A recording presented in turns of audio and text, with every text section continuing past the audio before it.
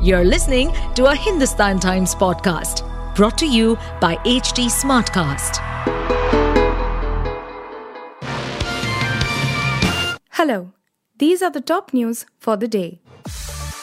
India and Pakistan braced for the first severe cyclone this year, expected to hit their coastal regions later this week, as authorities on Monday halted fishing activities and deployed rescue personnel.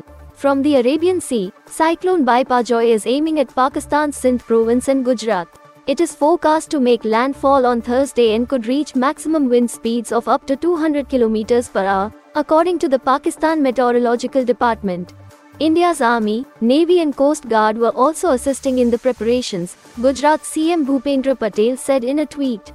Patel said people living in low-lying regions will be evacuated if necessary. Prime Minister Narendra Modi held a meeting with top officials to review disaster preparations. A Dutch vlogger and YouTuber was allegedly harassed and manhandled by a man at the busy Chor Bazaar in the city market here, following which police swung into action and have arrested the miscreant. The video of the incident has gone viral on social media, with people seeking strict punishment for the culprit, who is said to be a local vendor, for his misbehavior. In the video, it can be seen that as the YouTuber Pedro Mota was recording his experience in the market, suddenly a man grabbed his hand and questioned him for recording a video. Even as the foreign national initially greets the man by saying Namaste and then asks him to let go of his hand, the man pushes him. Soon, Mota hurriedly leaves the spot. Silvio Berlusconi, the flamboyant media mogul whose reign as Italy's longest-serving post-war prime minister was plagued by sex scandals and allegations of corruption, has died. He was 86. Berlusconi was hospitalized in Milan on Friday, just 3 weeks after being released from a previous treatment. He had a history of heart ailments, including a malfunctioning valve that surgeons replaced in 2016, and was hospitalized for a lung infection in 2020 after contracting COVID-19. Novak Djokovic returned to number 1 in the ATP rankings on Monday, replacing Carlos Alcaraz there, after winning the French Open for a men's record 23rd Grand Slam title. Djokovic now will add to the record he already held for the most weeks leading the tennis rankings, men's or women's, since the computerized system was set up a half-century ago.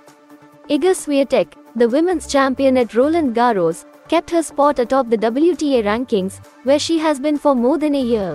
She could have been overtaken by number 2 Aryna Sabalenka, depending on the results in Paris.